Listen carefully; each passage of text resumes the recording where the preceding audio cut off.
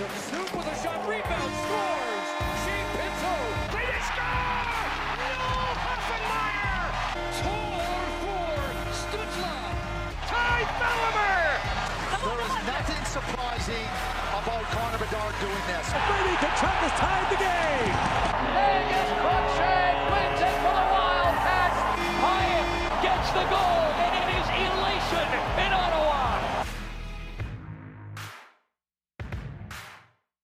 What is going on, everybody? Welcome back to the Zoobcast, episode 48. The gang's all here. Louis, Josh join me for episode 48.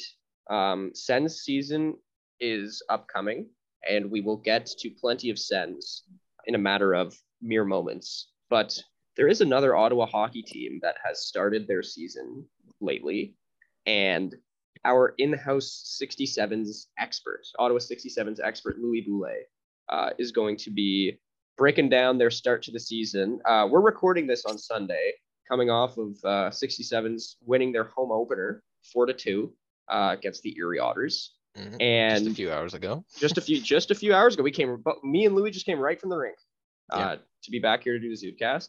So, Louis, what's going on with those 67s, man? How's the season starting for them? They're looking great. Honestly, like it's a little bit of a limbo kind of year where you don't really know what's really expected of them. They were not the best last year. You know, they had a good start, but then fell off pretty quickly. And then this year, there's no real standouts or anything. Yes, you still have Roar. Boucher's been sent down. We'll get to the first round of cuts by the Sens, but that's affecting them. He missed the season opener on Friday night against Oshawa, but he ended up making it for today's game. But those two games we've had so far, man, absolutely ridiculous. Like the game in Oshawa, which we got scored on like twice, bang, bang, right away. And I was like, well, this is going to be a great season. But hey, my boy Luca Pinelli came in and just got a casual hat trick like it was nothing. And then So he's the leader. He's the scoring leader, right? In the scoring OHL. leader in the OHL, yeah, because he also scored today. Yes. And there were even Luca chants going on in TD plays, which is awesome. Like, There you go. You love to see it because he started last year as more of a young guy, didn't have too much, but now he's on the first line with Roar and Boucher, which I like. He's been incredible so far this season. It was also a great crowd today. Just you touched on TD Place. I think they sold about 4,000 tickets from what I heard, which is more than any game last year. So people are really buzzing for the 67s there. Sorry to cut you off there, Lewis. Just wanted to get that out. Yeah, no. I mean, it's true. Hey, the atmosphere was awesome there. And as I was saying, Pinelli played super well. Like the thing about him is obviously already he looks like way more dangerous offensively this year, but that's just like, natural growth that you see from an offensive minded player. His shot is ridiculous. I don't know if anyone like Adam, did you see his goal today? I didn't. For those who don't know, I work at TD Place. If you're ever at TD Place, come on down to the merch stand. I'll probably be there. Say hi, take a picture, sign an autograph. But no, I did not see. I saw that he scored. I saw the Tyler Boucher empty netter. Yeah. That was the most important part of the game. Mm-hmm. But no, I did not see. He has been good. It was a laser, man. Yeah. Like that shot is ridiculous. That's a projectable skill. Like he'll slide a fairly good bit because of his kind of odd skating posture, and already he's fairly small. So because it's his draft year this year for Pinelli. So that's something to keep an eye out for. Looking for a monster year. Yeah, exactly. The thing is, he also is like super good in puck battles along the corners. Like he is with like couple his smarts with his, very small kind of posture and short stick. He's able to just get in there, grab pucks, and get right out to make plays, which has been really nice. But another guy that I've really liked is Brad Gardner. He kind of just, Adam and I were talking about this right before we started recording, but he kind of just existed last year. He was just there. People forget, but he's been really good. He had a penalty shot today. He didn't score, but he had also another snipe today. Another great. Goal That one on I saw Friday. was a great shot. Yes. Yeah. No, he's looking like him. Cooper Foster and Will Gerois are looking like a very skilled young third line to watch out for. And the last guy that I'm going to touch on before we move on to some Sens stuff, because I'm pretty sure everybody's just waiting for that, let's be honest. But I've really liked Henry Muse. He's the guy that they drafted 8th overall. And the big thing last year was they were missing a very steady puck-moving defenseman. And that's exactly what he is. He's that missing dynamic D-man that's going to be able to create for you. Like he's great at extrapolating open space, manipulating defenders, and just do it with an aura of poise to kind of, lead the team from the back out. Josh, have you had any chance to watch any 67s or keep tabs on the team so far this year, or not so much? I honestly have not like any of it. I saw the trade the other day. I saw the lot. Like I'm seeing stuff on Twitter, but actual live action, no, I haven't seen anything yet. My everything's going on right now. It's Exams, true. and Yeah. then in sports, the baseball playoffs are about to start. Football, hockey preseason, those are all like slightly above on my list of priorities right now. It's October, And man. Great time. It's October, yeah, and Yeah. on the well, before we get to this end, the 67s are a big part of our logo, so we will get to them. We'll keep tabs on the 67s this year, we promise. Louis will be coming in with the insight every maybe we'll do that like every episode. We'll do a little 67s recap before we get into the Sens news of the day. So there will be more 67s content to come, we promise. But in the meantime, how about those Sens? They're in the preseason and they've made a bunch of cuts and they've played some games, and there's a lot. I do feel like there's a lot to get to, actually, even though it's just preseason. Yeah. And before, I don't want to speak for the other two members of the podcast here, but through all of this, I have to reiterate and remember that it is a preseason and no one should care.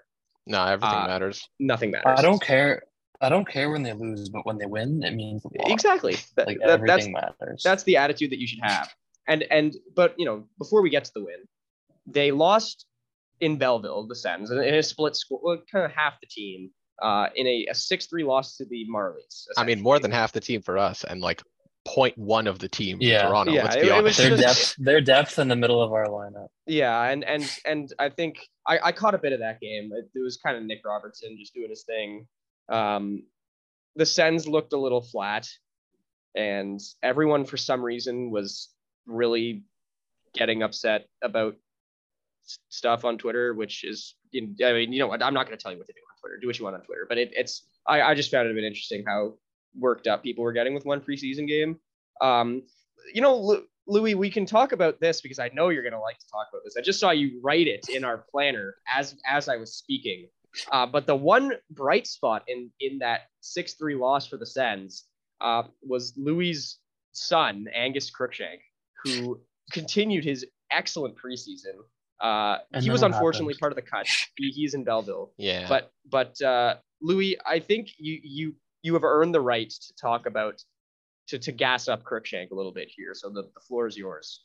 Man, I get to talk about Crookshank and Pinelli in the same pod. This is awesome. This is the Louis episode. I think we should title this the Louis episode. At this point, yeah, might as well. Because Louis, you put out a tweet and you were like, I'm having like there was like so many good things that were happening. In, like, Friday was awesome. I was like scrolling through Twitter. I'm like, man, feels so good on Louis. Let's go. So go talk about Crookshank.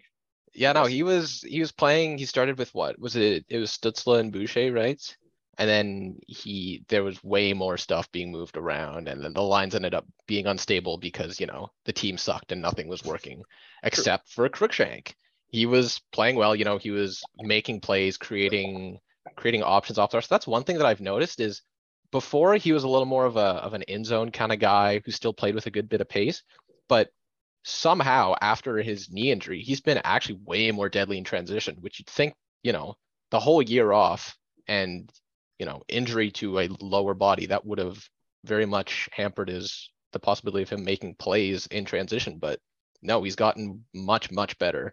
So he was showcasing that towards the end of the game. He was one of the last people that were actually, driving play, coming down the boards, trying to do stuff. And sure enough, it resulted in a goal. I mean, yes, it was with 15 seconds left and they were already losing 6-2.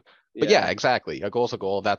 I think he's gotten, if you look back now at all the games he's played, he had an assist in the first rookie tournament game, then 2 goals in the second game, 1 goal in the last one, and then a goal in each of the preseason games.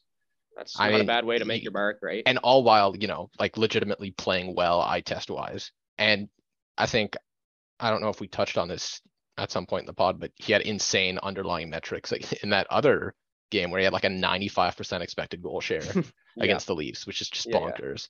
So yeah, I mean, he's been playing well. Unfortunately, yes, he's been cut, which I didn't think he was going to make the team, but would have been nice to see him, make that make it past that first round of cuts, especially when guys like Cole Reinhardt and Jace Harlock and Scott Sabrin are still here. But what are you gonna do?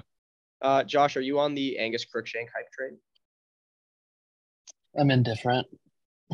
Wow, that was Ooh. cold. That was Wow. cold. Louis just I'm gassed not- him I up would for s- like 15 minutes. No, I know. I wouldn't say I'm like as solidly on the hype train as Louis because I think that's his designated position on between the three of us. Fair. But I do like him more than other guys that are still there like Gambrell and Watson. Like I'd rather see Crookshank getting a chance. But I would say that I'd have like 3 or 4 guys who are ahead of Crookshank for fourth line roles. And that's fair. And I think you could make the argument that Angus Crookshank wouldn't even be super effective in a fourth line role. Because I mean, like, who's he gonna, like, you know what I mean? Like, he's not gonna get a ton of. He's not gonna play the DJ Smith kind of. Yeah, no, I know what you mean. And he's not playing with other skilled players. He's gonna be playing with Parker Kelly and Mark Castro. Yeah, that's the right? thing. I feel like at his ceiling, he'd be a really fun and effective third line guy. Sure, which is great. You can never have too many of those, I guess. But what I did find interesting on the topic of Crookshank and cuts is that Ridley Grieg is still here. And you know what I mean? And Angus Crookshank is not. And Ridley Grieg, I believe, still has a suspension too. That's what I was about to say. I wonder if they're keeping him up just so he can serve a suspension and then send him down. That would be such a fun troll move. You have to, set the scene, right? Home opener, full packed crowd. They're announcing like all the players, like, and they're like, and now the healthy scratches. And then they go like Ridley Grieg. And he gets, imagine they take him out for like his rookie lap, but he doesn't play. He's like with his suit and tie just walking around on the ice. Yeah, that's great. I think the Sens can be very creative with how they get Ridley Grieg to serve a suspension and then get him on a shuttle back to Belleville. But I think it's interesting that he's still here. He had also the injury though, right? With him, it's the injury. He had a heck of a game the other night against the Habs. He's blocking stuff left and right. He was competing really hard.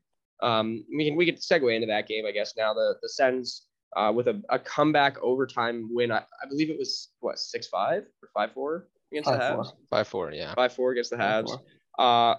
We got a DeBrincat, two DeBrincat goals. 2 Pinto goals. 2 Pinto goals. And the third line was excellent. Yeah, I was gonna move the 2 Pinto goals into talking about that. The third line has the potential to be so good, and I think one thing that it definitely has the potential to do for the Sens is take higher up matchups off of the first and second lines. Totally. Like I could see that line being able to keep up with another team's first or second line and allowing the Stützle line or the Norris line to then be able to face the third line once in a while. And that could create so much for the team because you have a third line who they're not even like a, what we call now like a black hole line where they just don't do anything, which is good as a depth line, but they actually are creating stuff on offense. Yeah. All 3 of them are able to retrieve the puck and pass the puck. All 3 of them are able to get open in front. On the 2 wings, right? Pinto's not very fast, but on the 2 wings, you have 2 very fast players, right?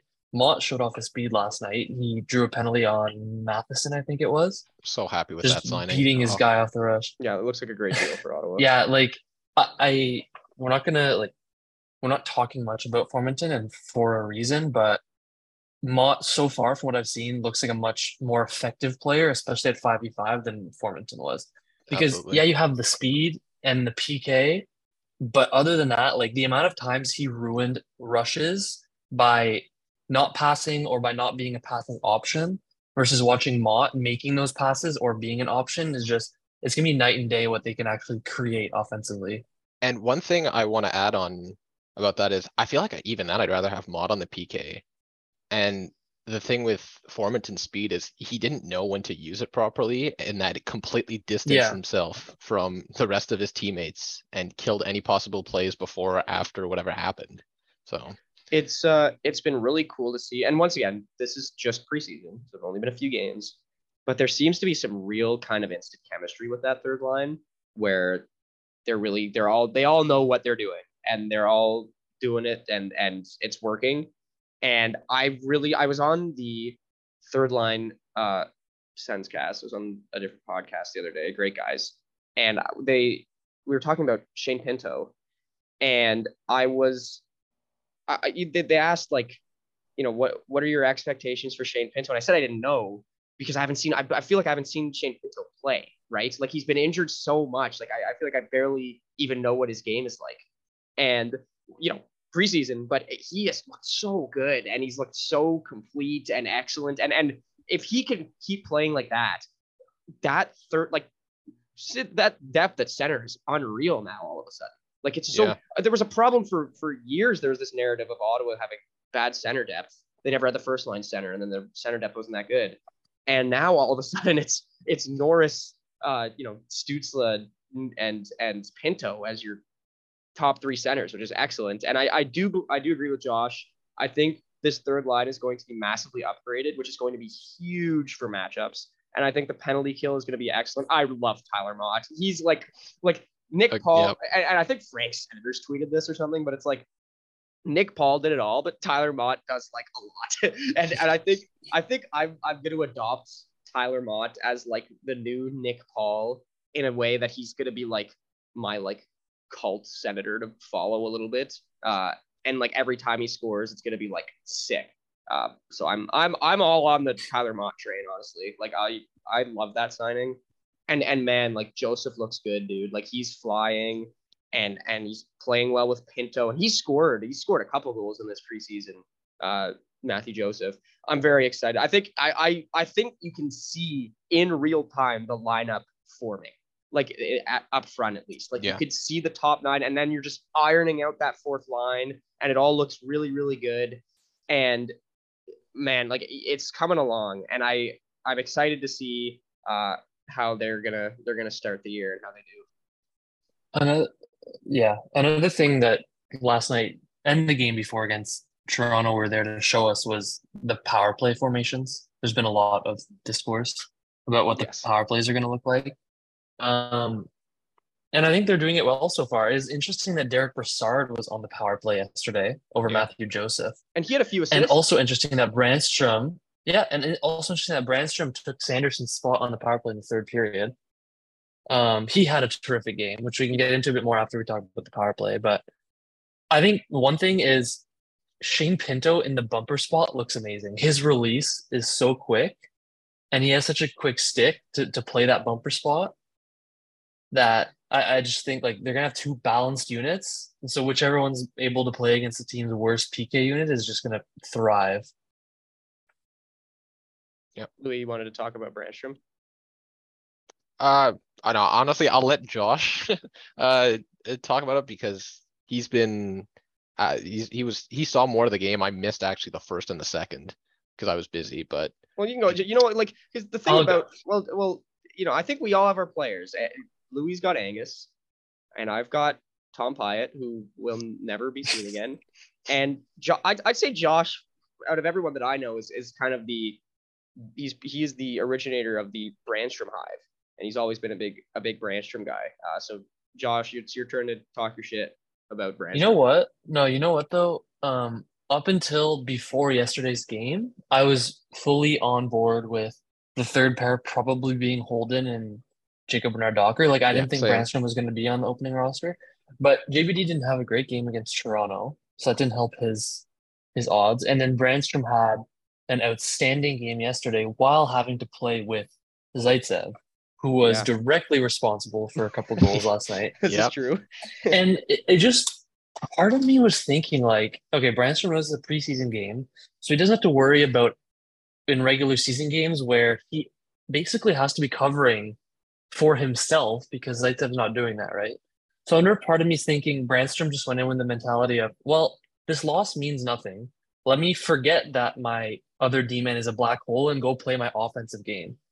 Because that is what he did. He kind of left that responsibility for Zaitsev. Now, if he's leaving that responsibility for, say, Nick Holden instead, well, then those types of plays, those mishaps on D aren't happening. And he could be more comfortable doing that. And I think that's kind of the mentality Brandstrom went into it with. And there's just a play, I tweeted it from my new account, which is now moot because I logged back into my account, by the way. Should celebrate being back into our account. Before you keep going, Josh, for those who haven't seen it, the Zoomcast Twitter account is back. We've got it back. The Twitter gods have blessed us with our original account.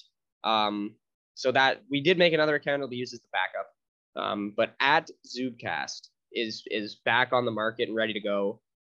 So we'll be tweeting all our stuff there. And Josh's account is back. Josh's personal account is back. So much to celebrate today on the Zoobcast. Yeah. So yeah, what I was saying basically is like Brandstrom and Zaitsev were defending a 1-on-2 in the first period. And I want to say it was against like Rem Pitlick or something. But Brandstrom's there and I'm assuming his thought process is, okay, well, Zaitsev is the DFD and he's in between us, maybe a bit closer to Zaitsev anyways. So he should be the guy taking this guy and I'll take the second guy, or I'll just keep backing off. But they both kind of just watched the guy basically go in between them and almost score a goal. And I just can't help but think that, like, the addition by subtraction of moving Zaitsev from this lineup, and it does look like he's not going to be in the lineup on opening night, which is amazing to see. Whether it's Brandstrom, Holden, JBD, even if it's like Jacob Larson or whatever, he's still here. Like, yeah. Lassie isn't though. That was one of the victims in the first round of cup. Which I understand. I've always been higher on JBD than Lassie Thompson. Like if one of them's up, I'd rather it be JBD. So I get it. Before we get into the cuts, I'm going to re-ask this question after seeing a few preseason games and how the D is shaping out. Over under 0.5 Nikita Zaitsev games played for the Sens this year. I'm still going to stick with over, but like it's a different question whether I think he'll be in the home opener, right? Okay, I fine. Think if will Zaitsev be in the starting lineup? I'll say for the first game. No, I'll say no.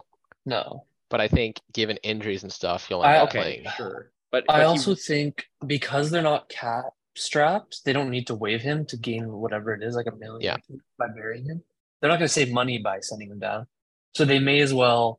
I kind of said the same thing in a tweet today where it's like, probably I would keep up Watson as like the 13th forward for day-to-day injuries because he's not losing the progression in the minors like if Greg would, and then call up Greg if there's a long-term injury. I think they'll do the same thing with Zaitsev where it's like he'll be a scratch. If a guy is out for 1 or 2 games, he'll slot in. But then if there's a long-term injury, they might call up Thompson or make a trade or whatever it is. So I just feel like he's a candidate to kind of be sitting on the sidelines waiting for an injury. So the Senators have officially made their first cuts of training camp, and I will read you the names because the Sens Communications put out like a 6 tweet about what happened. So first of all, waivers.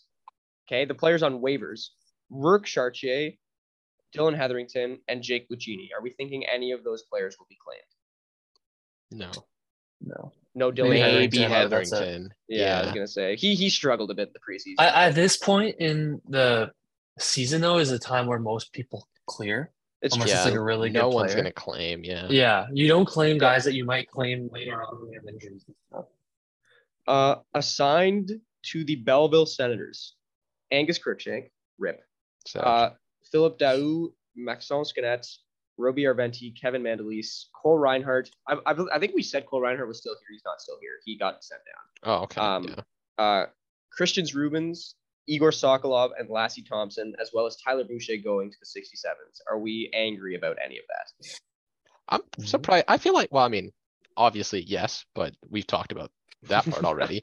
But I feel like Gannett could have gotten an extended look. I'm not against sending him down, but I feel like I could have seen a possibility of him making the next round just to see where he's at finally. But I find it interesting that Thompson was sent down and JBD was not. I think that's a bit telling. I feel like given the preseason, like so far, sure, except for, the last game for JBD, it wasn't really good, but he looked better than Thompson in the other games. I think it's just strange. It's strange because I mean, I don't want to speak for anyone else, but I've always seen JBD and Thompson kind of the same tier a little bit. Like they're going to come up at the same time and they kind of have the same progression. And now they split. Like now one is up and one is down. I'm going to be interested to see if JBD makes the opening night lineup, which I have no idea if he will. I feel like mostly because the way they both play, I feel like we need more of a JBD right now, like on the third pair than a Yeah, I guy agree. like Lassie. The other thing is there's only 9 defensemen left in camp. Mhm. They'll probably start with 8, I would think. Maybe only 7. Maybe So so. if you're thinking one cut, my guess is it's probably Jacob Larson. Yeah. Yeah. If they cut 2, I feel like Zaitsev might be the next guy. But then you kind of have like 3, not rookies, but 3 young guys, right? You have Brandstrom, JVD, and Sanderson. But like if they're cutting one, I do think Jacob Larson is probably just the next, even if he's better than Zaitsev just because of name.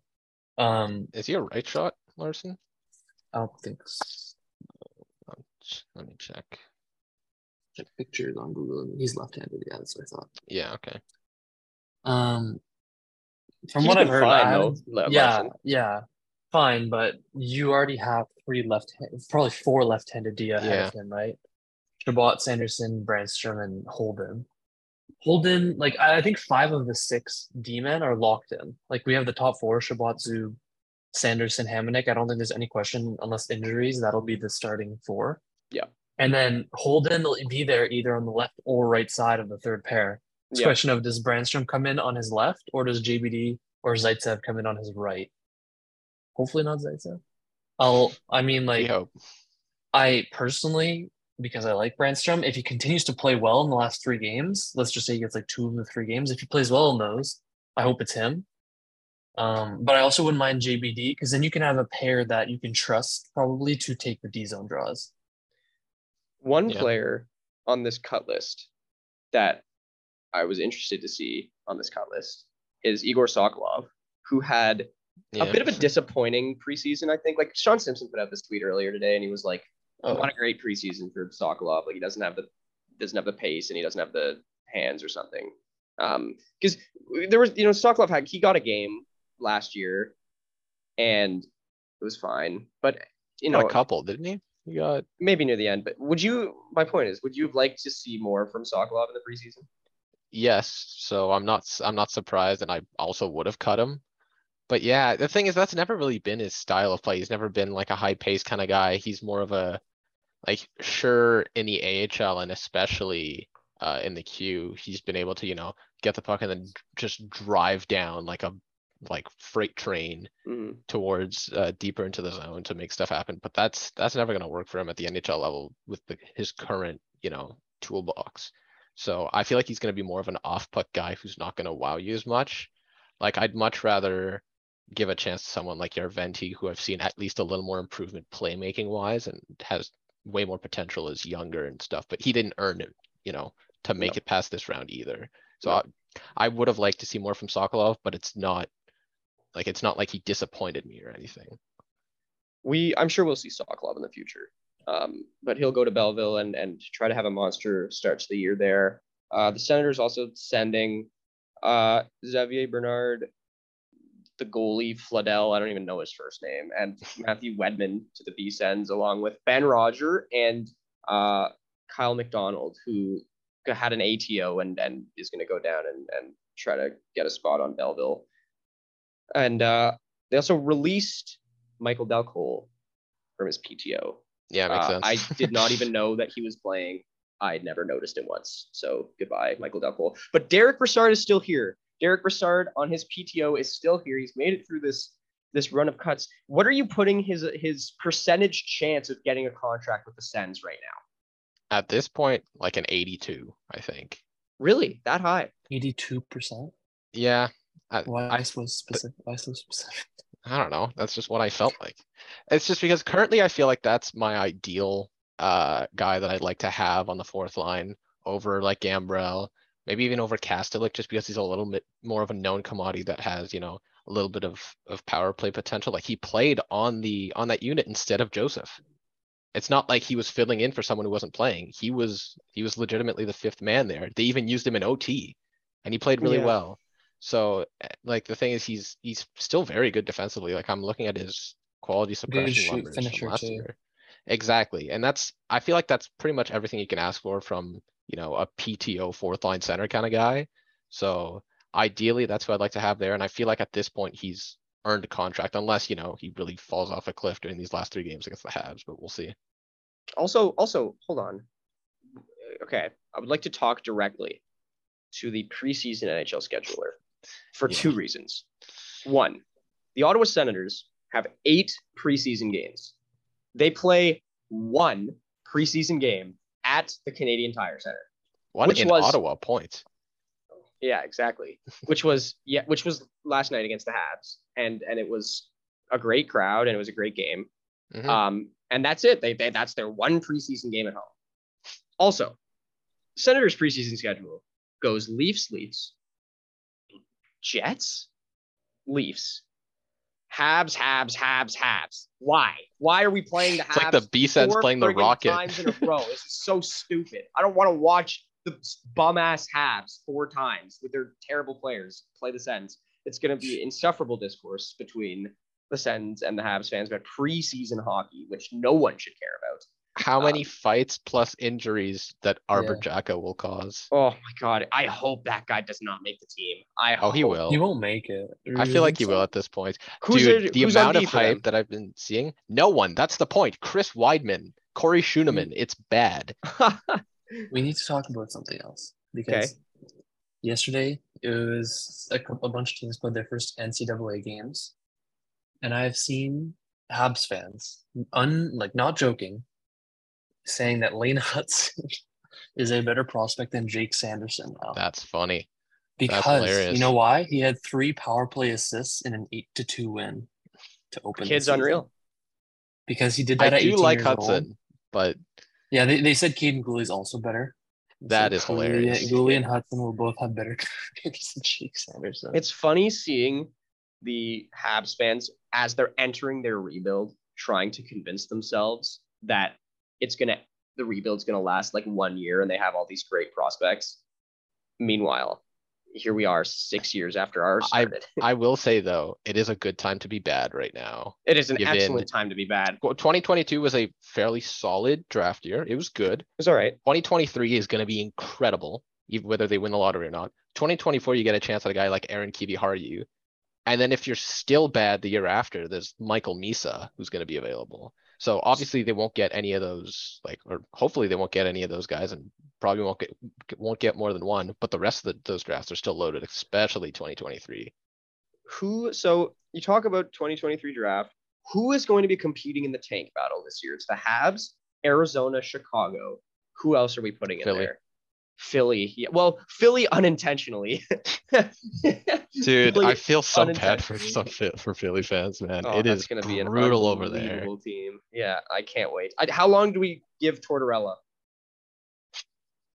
Before he quits? They just hired him, right? Before he quit. Here's you know what? Better question. Who lasts longer in Philly? Tony DeAngelo or Tortorella? DeAngelo, I think. Really? Yeah, didn't he sign a 4-year contract? Well, that means nothing. I know. Nobody's gonna take him. That's the thing, yeah. Buy him out, send him down, bury him. Are they gonna play him with Ristolainen? Because that would be the worst defensive pair in the league. Yeah. Oh my God. I think the Fly. So there's a tweet. Someone put out a tweet like the Sens are like must-watch TV. No, the Flyers are absolutely must-watch TV this season for sure. With the regular season rapidly approaching, we're going to try to nail down our lines here. And I think we're going to do it next episode when the full team is out. We'll do it again then. But as of right now, so we're saying the top 2 lines in whichever order you want to put them in. Wrong. There's one order. There's an order. Okay. Stützle's line is first. Yes. And the Tkachuk Norris Batherson line is second. So I actually think it. Go ahead, Josh. The second line is closer to the third line than it is to the first line, but we can talk about that. Wow, is that a hot take? I'm not saying that the third line is better. I'm saying there's probably going to be a bigger gap between the first and second. So you think that Tkachuk Norris Batherson is closer in like skill and effectiveness to? You know what? What I will say is that's comparing it to watching them face first lines last year. So I guess now that they're facing second lines, they'll probably look better. But we don't even know how DJ's going to match that up, right? Like maybe he's got them playing like, I don't know. We'll have to wait and see. But the point is, DeBrincat, Stützle, Giroux, is going to be our first line, quote unquote. Yeah. And our second line will be Kachuk, Norris, Batherson. Mott, Pinto, Joseph, we've talked about a lot on this episode, and for good reason, because they will be the third line and they'll be very effective. I think you could make the argument that there are 3 fourth line spots that are up for grabs. And I have a feeling we're not going to agree on all 3 coming to a consensus, but we're going to try. Let's all say who we think the fourth line should be right now with who's left in camp. Should be or will be? Should be, like what we want it to be. I will say I like Kastelik, and I want him on the fourth line. I like Parker Kelly, and I would put Brassard there, and that would be. I already tweeted that today, so you have to that's do what I something would else. do too. Oh, well, look at us. We're unreal. No, you just read my tweet. I think you should. I don't even follow you. So who do we put at center then? Do we put Brassard or Kastelik at C? Brassard's got the Brassard. draws, Okay, I feel like, yeah. And I think Austin Wherever Watson, Kelly's better on the wing, you put him on that side, Kelly on the left, and then Kastelik goes wherever else. Yeah. Yeah, And like fair. Josh said earlier, I think Austin Watson's our 13th forward, which is fine because I do think he gets caved in at 5-on-5 a little bit, but Austin Watson little. okay, come on. he gets caved in fights too. Okay. And then loses the fights. All right, guys, come on. Give him a break. Austin Watson blocks every shot. That, to me, he's got a place. He can be. Now, why is he usable. always in this D zone blocking shot? We ask. Penalty kill? Mm, Let him live, man. Everyone loves him in the team. He seems like such a nice guy. Like, let him exist. He's great. He just got engaged, didn't he? Or he just something happened. He posted on Instagram. I don't remember this. Oh, also, it's Crookshank's birthday today. By the way. Okay. There you go. Crookshank's birthday. I totally thought Austin Watson got engaged or something. I'm gonna check because I don't want to mess this up. All I can think of is Connor Brown's wedding, and that was a year ago. So yeah, he did. He did. He posted on Instagram September 15th. yeah, I don't follow him on Instagram, so there we go. Oh, well, Zoob has an actual account now. Yeah, let's talk about that. Zoob is on Instagram. It is, I believe it's at ArtemZoob20. Yes. Is the at. No content in a while for him. His last post was April 20th. It was just a picture of the Sens. Like on 420. On 420. Yes. He posted a picture of the Sens in the locker room and just hanging out and being buds and didn't even put a caption and there it is. But Zoob is on Instagram and you should follow him at ArtemZoob20. But back to our original discussion. We're good with that fourth line of Kelly, Kastelik, and Derek Brassard on that Yes. fourth line. Good. Okay, great. Sure. Let's go to the D. And Louis already said it, right? Or Josh, the top 4 is essentially set, and it's going to be Chabot and Zoob and Sanderson and Hamonic. So what do we think for the third pair? What's the best possible third pair that we can have? Assuming Hamonic is he will start on the right side, but I could totally see Sanderson being with Holden at some point just to like try that out and moving Hamonic down. However, I would say Hamonic looked pretty good. Like he's looked good in the preseason. There were talks that like he was playing injured last year, and that's part of why he wasn't as good because he used to be a decent defenseman. Like, I don't even think Yeah. he was that bad last year. Yeah. It was just kind of in Ottawa, yeah, he was bad in Vancouver. He was a bit better in Ottawa, but like if he played with what's his Papuano, right, on the Yeah. Islanders. Yeah. So That's maybe why they he made that kinda- trade. Yeah. Yeah. So if he can literally just be capable of moving the puck out and defending the rough just a little bit with Sanderson, that'll be fine as a second pair. And then it's just talking about the third pair. My vote would be Brandstrom Holden to start the year with JBD getting reps if something Sure. doesn't go well. Why not? Understand. I'd say I'm okay with that, but I would like to see JBD get some games this year for sure. I'm sure you will. There'll Yeah. be injuries. Right? Like, Yeah. 100% there'll be an But injury. to start the 100% someone year, will- you're thinking Holden, Brandstrom. Yeah, that would be my Yeah. pick. We can run with that. So our D would be Chabot, Zoob, Sanderson, Hamonic, and then Brandstrom and Nick Holden. And I guess our 7th D would be Jacob and Docker for argument's sake. In net. Here you go. Who's your starter? Is it Forsberg? I would have Forsberg. Yeah. I think it'll just depend on who ends the preseason better and if Talbot is healthy because he couldn't play yesterday. So Oh yeah. Yeah, true. So we'll say But assuming they're Forsberg is both the healthy, starter. I think probably Forsberg, but it'll probably just depend on like if Forsberg doesn't have a single good game the rest of the preseason and Talbot came in and got a shutout, maybe they just roll with him momentum wise. I think, but it's. I mean, it's a bit stupid to dwell on the starting goalie because it's just going to change so much. Like they're going to get pretty much the even. You would think they're going to get around the even amount of games. That's what I've been hearing people say. But Yeah. what is going on in the planner, guys? Jesus, you're so inappropriate. No, we don't need that. Thank you. Sure, Anton Forsberg is going to be the day one starter. Good. Yeah. Okay, thanks. Louis and Josh are in the Google Drive podcast planner, putting Harper Cece and your mom, your dad as the third pair for the Sens this year, which I don't know how well either of those would do on the same. I know that the Harper Cece one would do worse. Yeah, I was gonna say. And for goalie call-ups, would Sogard be the first? I've really not liked him this preseason. I was gonna say he had a very tournament. shaky preseason, but who's your other option? Antoine Bibeau, who also was Yes, bad. sir. Kevin Mandelise. He hasn't been. I mean, he's kind of mad. I The don't thing know. is, Sogard's been bad for the preseason and the rookie tournament games, and it's not like he's been. Oh, he's just been letting in bad goals like in all the True. games, and he hasn't been making any crazy saves. And the thing with him is he's big and he's got the skating and just mobility to be able to make some insane saves. The problem is he's not consistent enough and doesn't have that depth and positioning to really, drive strong results on a day-to-day basis. So I don't know. It's kind of concerning. Are you actually analyzing goalies instead of just Yeah, they were bad last year? So what they're do you bad know? this What year. podcast you're on, Lewis? Fine. What do we say? Say the Goalies are line. voodoo. There you go. Say the line. Goalies are voodoo. Goalies are voodoo. I bet Matt Sogard starts the AHL season on a 4-game shutout streak. I say we trade for Andrew Hammond and have him be the third string.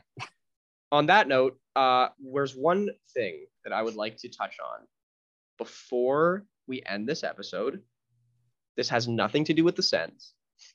This has nothing to do with projected lines. Did you see the Seattle Kraken mascot unveiling? What do we think? Least favorite. What do we My think least about favorite Buoy one. the Troll? Is he your least favorite mascot? Really? Yes. No, there's Why- worse. There's going to be worse. Okay. Okay, for people who have not We should seen make Buoy, mascot rankings. That should be next week. episode we'll make mascot Oh, hell rankings. yeah. For those who have not seen Buoy, he's the troll. His name is Buoy the Troll, and he is this strange looking thing. He has legs, he has legs and feet, and he has his face. He's got a white or a baby blue nose, and he's got weird ears. He looks kind of like a character from Avatar if they weren't blue in the face. Hold on. We're saying he. Do we know that it's a he? Good point. Yeah, it. I'm calling it it. That doesn't. Buoy the mascot pronouns. Hold on. We'll get There there. you go. Oh, wait, no. Don't they have a Twitter account? Wait a second. Buoy has a Come on. Twitter account? Oh, yeah. Yeah. That might be a follow. Buoy the Troll on Twitter. Buoy. Buoy the Troll is not on Twitter. I think it's He's on C Instagram. Buoy.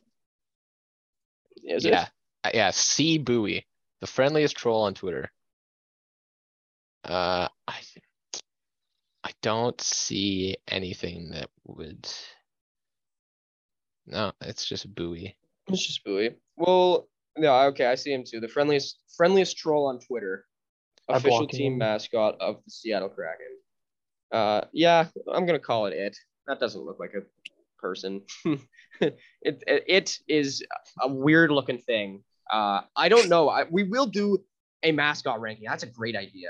But preliminary reaction to Buoy, he came in from above.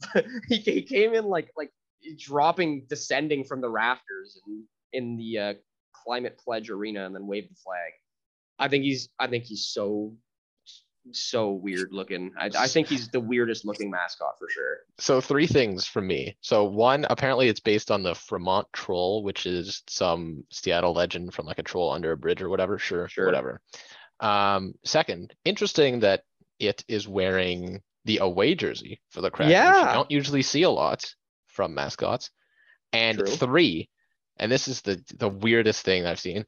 You've probably noticed it has the anchor earring. on one Yes. side to just show, it looks like their alternate logo, which they have as a shoulder patch. And on the other side, there's like a tentacle coming down from the ear. And from like an official description of the mascot saying, and that is there to signify it had an encounter with a kraken. What Oh, could that imply? I don't know. But that's- Buoy's a that- freak, and sure, man. he had an encounter with the Kraken. We will leave that to the viewer's discretion and imagination. And on that note, we will call it an episode. I can't Josh. wait for the mascot rankings. Oh, this is gonna be great. Okay, next episode, we will do mascot rankings. Thank you so much for tuning in and listening to us talk about Buoy. We will talk about it more next episode. Thanks for tuning in. We'll see you guys next week. Take care, everybody. Bye.